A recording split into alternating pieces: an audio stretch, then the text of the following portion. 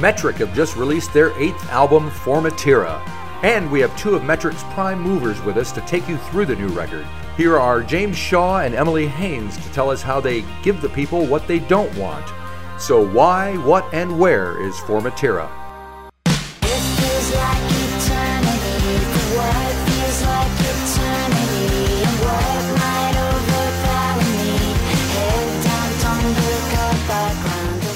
Well, we had actually in the studio, we had this book that was one of those dream destinations books of like paradise places that you could go. And, you know, a couple years into lockdown in a Canadian winter where I had the unpleasant revelation that every year actually has 2 winters, which somehow I had managed to miss up until that point. We were really, as much as we felt so grateful to be able to work and we had the great studio and everything, you know, we couldn't play, we couldn't get our band across the border. We were feeling so much sadness and grief for everything that was happening in the world. Right. And really starting to lose it a little. So this book that we had, the Dream Destinations, we were like, let's just try today opening this to some random page and make that the kind of, you know, escape in our minds and see if that helps the mood here. Right. And the page that we turned to was Formentera, which is a place I've actually been in reality. In reality. I think I prefer the imaginary one that we created now, though. It is a pristine island in the Mediterranean, off Ibiza, off the coast of Spain. And we just that day composed the song that ended up being the heart of the album. And this whole kind of concept came together of creating an escape for yourself and recognizing how little you actually have control over. We had this expression of the illusion of control, right, that I think a lot of us, you know, kind of reckoned with in the last couple of years of realizing actually maybe it was truly an illusion. And once you get past the anxiety and fear of it, that there is actually a sense of freedom in letting go of that. So that's what we were trying to create for the listener with that song and that place. Gotcha. Well, thank you for that. And of course, the album begins with a 10-minute plus track. It's like a dare almost. We dare you to throw down this track. If you can make it through here, you can make it through anything. Lining up all the numbers under the names. Lining up all the numbers under the names. Notify the next of kin of the circumstances. Was it an act of God or an accident? Act of God or an accident? Was there much discussion about that choice? Oh, there was a ton of discussion about that choice. I mean, the song, when we were making the song, we didn't set out to do what we did. We didn't think to ourselves, okay, let's write like a 4-song in one 10.5-minute epic. That goes from like a Berlin rave to a rock show in Manchester. You know, it was like we had this piece of music that me and this guy Liam had composed with a lot of synthesizers and, you know, it's electronic, and we played it for Emily, and she wrote some amazing lyrics and melodies to the front half of the song. You know, we walked into the studio one day and she's like, I think I got it. Let me just go at it without talking too much, and laid down this amazing vocal for pretty much the whole first 6 minutes of the song in like, you know, 1 or 2 takes. And that ended up being the actual vocal that's on the record. And then we kind of realized, or Emily had this idea of sort of, it was a bit of a stark feeling just from that piece of music. So she wanted to add this sort of other piece and came in with this piano, you know, idea where the lyrics are a bit more sort of like a bit more of like a hug and a bit more explanatory and a bit more like, you know, trying to get you to go through the emotions as opposed to suppress them.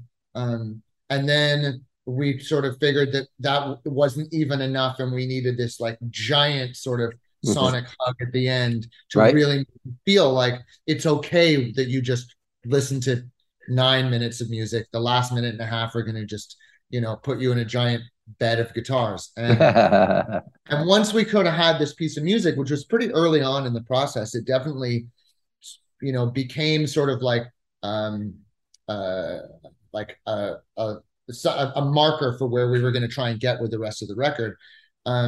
Once we knew we had it, became this sort of like elephant in the room. We're like, what are you going to do with it? You know, like you can't really put it in the middle of the record because it just draws this huge divide between front Right. half and back half. We didn't want to end with it because it's too good, you know. Yeah.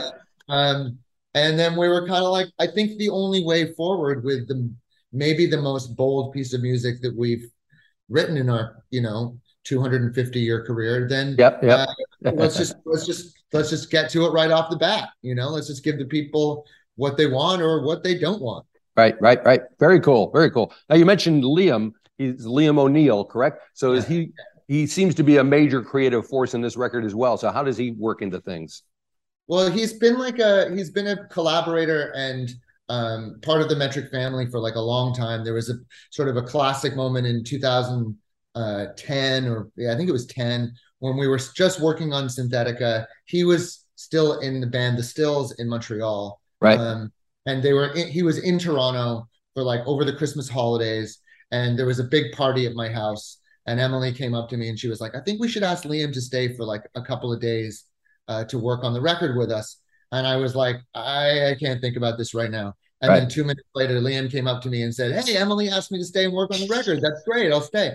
So he had a plan to stay for 5 days, and he stayed in Toronto for 5 years and never really went back, and became a pretty important part of the Metric writing, recording experience. He was a big part of the production on Synthetica. And me and him have just sort of like nerded out and tweaked out on synthesizers for the last 10 years. And there you go.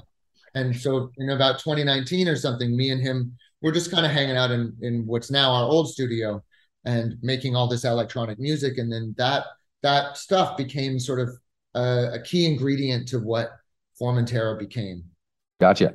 So after 10 minutes of doom scrolling, we come to the next track is All Comes Crashing, which Emily, I believe you wrote kind of near the end of the making of the record. Tell me how that came about and why that seemed to be the obvious thing to follow doom scrolling. For all I know,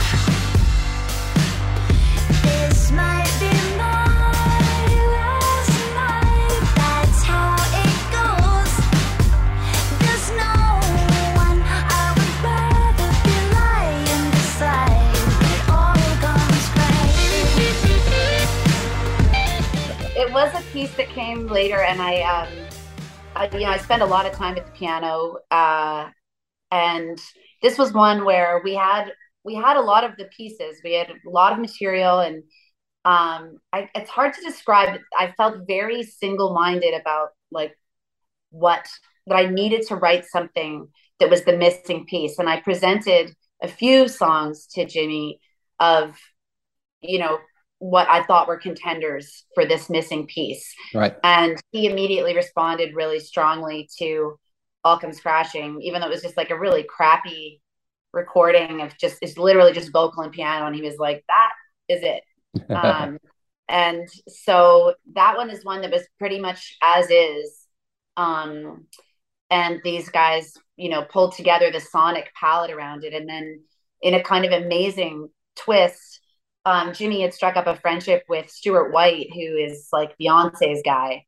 Okay. And, like drives around with a microphone in his car, legend has it, so that anytime she ever needs him, he's got a microphone. But they struck up a friendship, and it was really just like a Hail Mary of like, we have Gus Van Gogh mixing, we have Tony Hoffer mixing. We're happy with what we've got, but we were like, maybe we'll just, I don't know, just reach out. And we were so fortunate that Stuart came on board and mixed All Comes Crashing. And then we were, once he did that, we were like, no way, you really elevated this in a way that I can't quite articulate.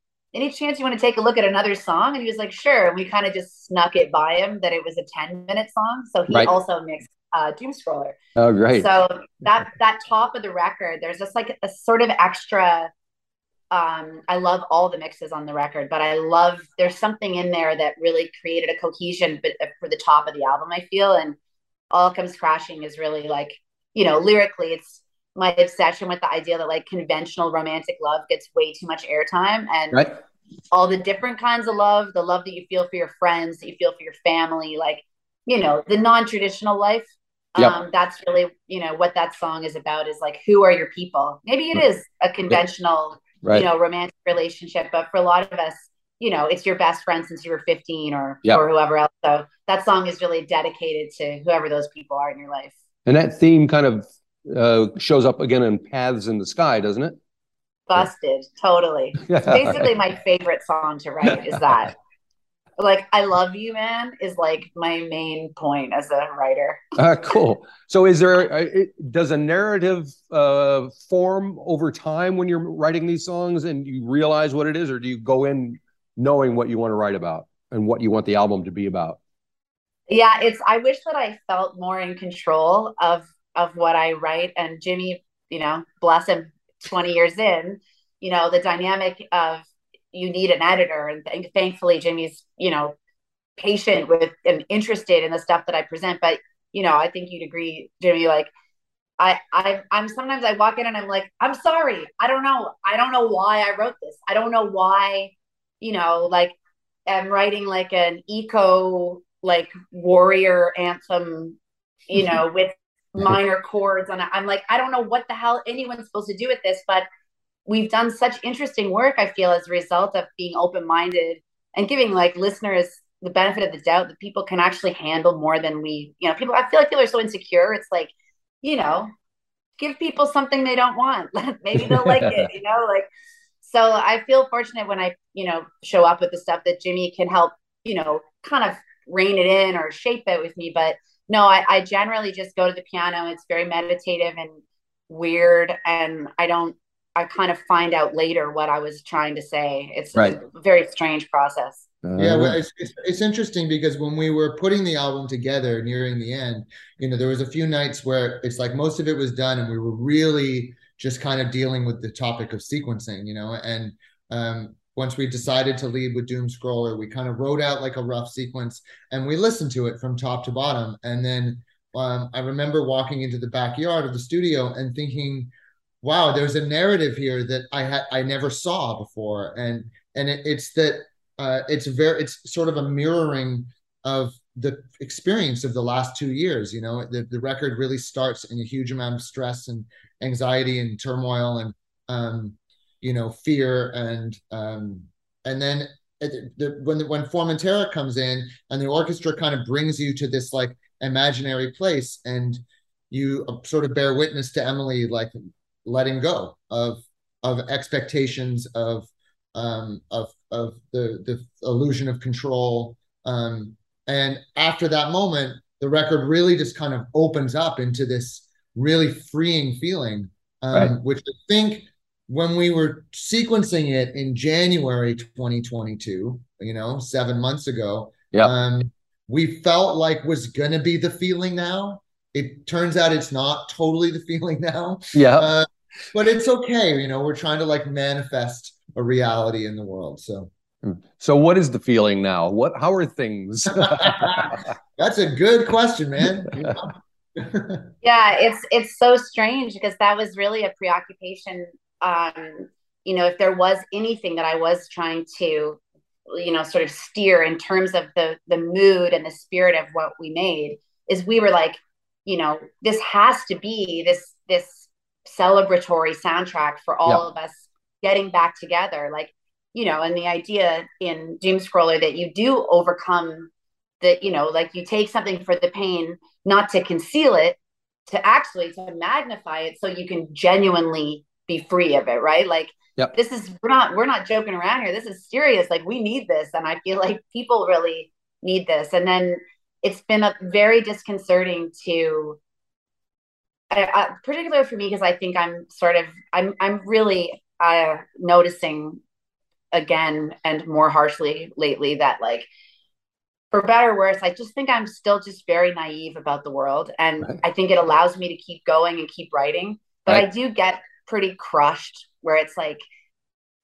it's just sort of sad. I genuinely thought there was going to be like the whole world learn so much, and like we're all connected in this way that we see deeper, and there's like this like transcendent moment of evolution that happens. And I think maybe that's coming, but the reality is, in fact, I feel that we've come out of this time more polarized, more more lonely, more isolated, and more focused on our differences than ever. And it's been a bit like, we came out very like, guys, like, let's do this. And, you know, we haven't even started touring yet. And I'm already a little like, whoa, I got to change my frequency, get a little lower and accept that, like, this is not that euphoric moment, probably.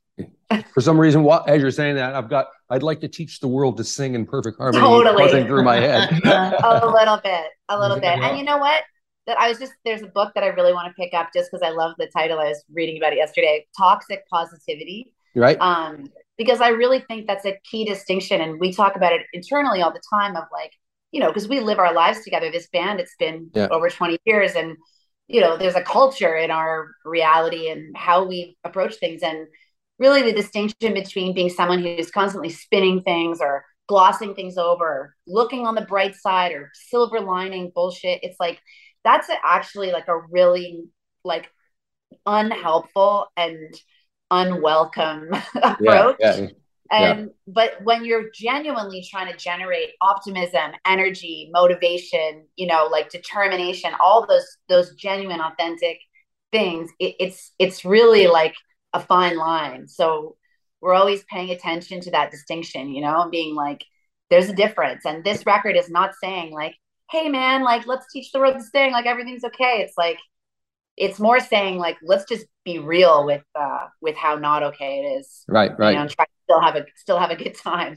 Still have a good time. And unfortunately, our time is about to end. Thank you. I'm just briefly, if you can just tell me, how's the reaction been? The record's been out a couple of weeks now. So have you been getting fans interacting and coming up with stuff that makes it feel all worthwhile? Yeah, that's actually it's been quite amazing. And, you know, it does definitely feel like the squeezing out of the middle that's happening sort of globally, you know, that it's like, it's really kind of reaffirming to see that there's a lot of people that don't just need, like, nothing against Beyonce, but just only need Beyonce, you know? And we found there's a lot of people we're doing interviews with, podcasts with, fan comments, you know, that are like, people really need the stuff that's just coming from other people and not coming from, like, you know, drop down from the heavens for, you know, the people to scrounge around in. And it's been a really wonderful experience so far to just sort of see that this music has a place in the world, and the you know, the amount of hard work that we put into this stuff resonates with people, and it's really been great. Excellent. Well, thank you very much for sharing all that with me. Hopefully we'll get to see you down here again sometime soon. Like I said, that's it's on you now. Yeah, I know. All right, I'll take the full responsibility for it. But it's been fantastic. Good luck with everything. Thank you very much. Thanks so much. Thank you. Thanks, Marty. Hey, bye-bye.